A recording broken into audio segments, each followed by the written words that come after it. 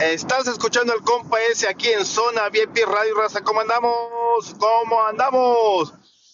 Ya saben, raza. Feliz año 2024. Ya estamos a 3 de enero, raza. Y este sabadito ya es el 6 de enero, que es el día de los reyes, de los santos reyes, raza. Ya tienen su regalito para sus seres queridos.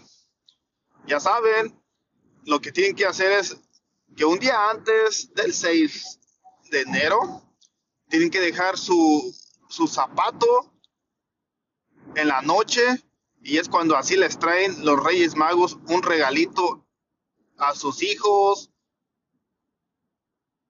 Ya saben, si todavía no tienen su regalo, ¿qué esperan? Síganme en TikTok como Salvador-Aboites TV. Vayan a mi perfil, chequen mi tiendita y ahí tengo muchos productos de mujer, hombre, niño y niña, accesorios para el hogar y accesorios para el celular, raza.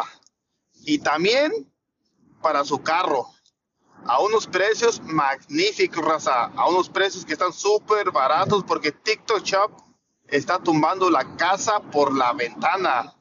Aprovechen estos súper precios, raza, ya saben.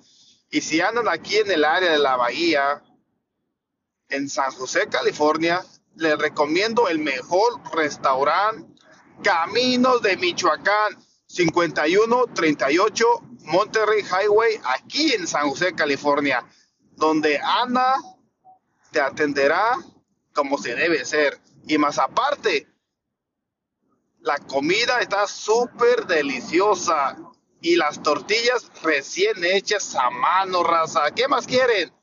Comida con sabor a Michoacán. Y esas tortillas recién hechas no pueden faltar. Ya saben, yo les recomiendo Caminos de Michoacán, aquí en San José, California. Dirección 5138 Monterrey Highway, en la ciudad de San José, California.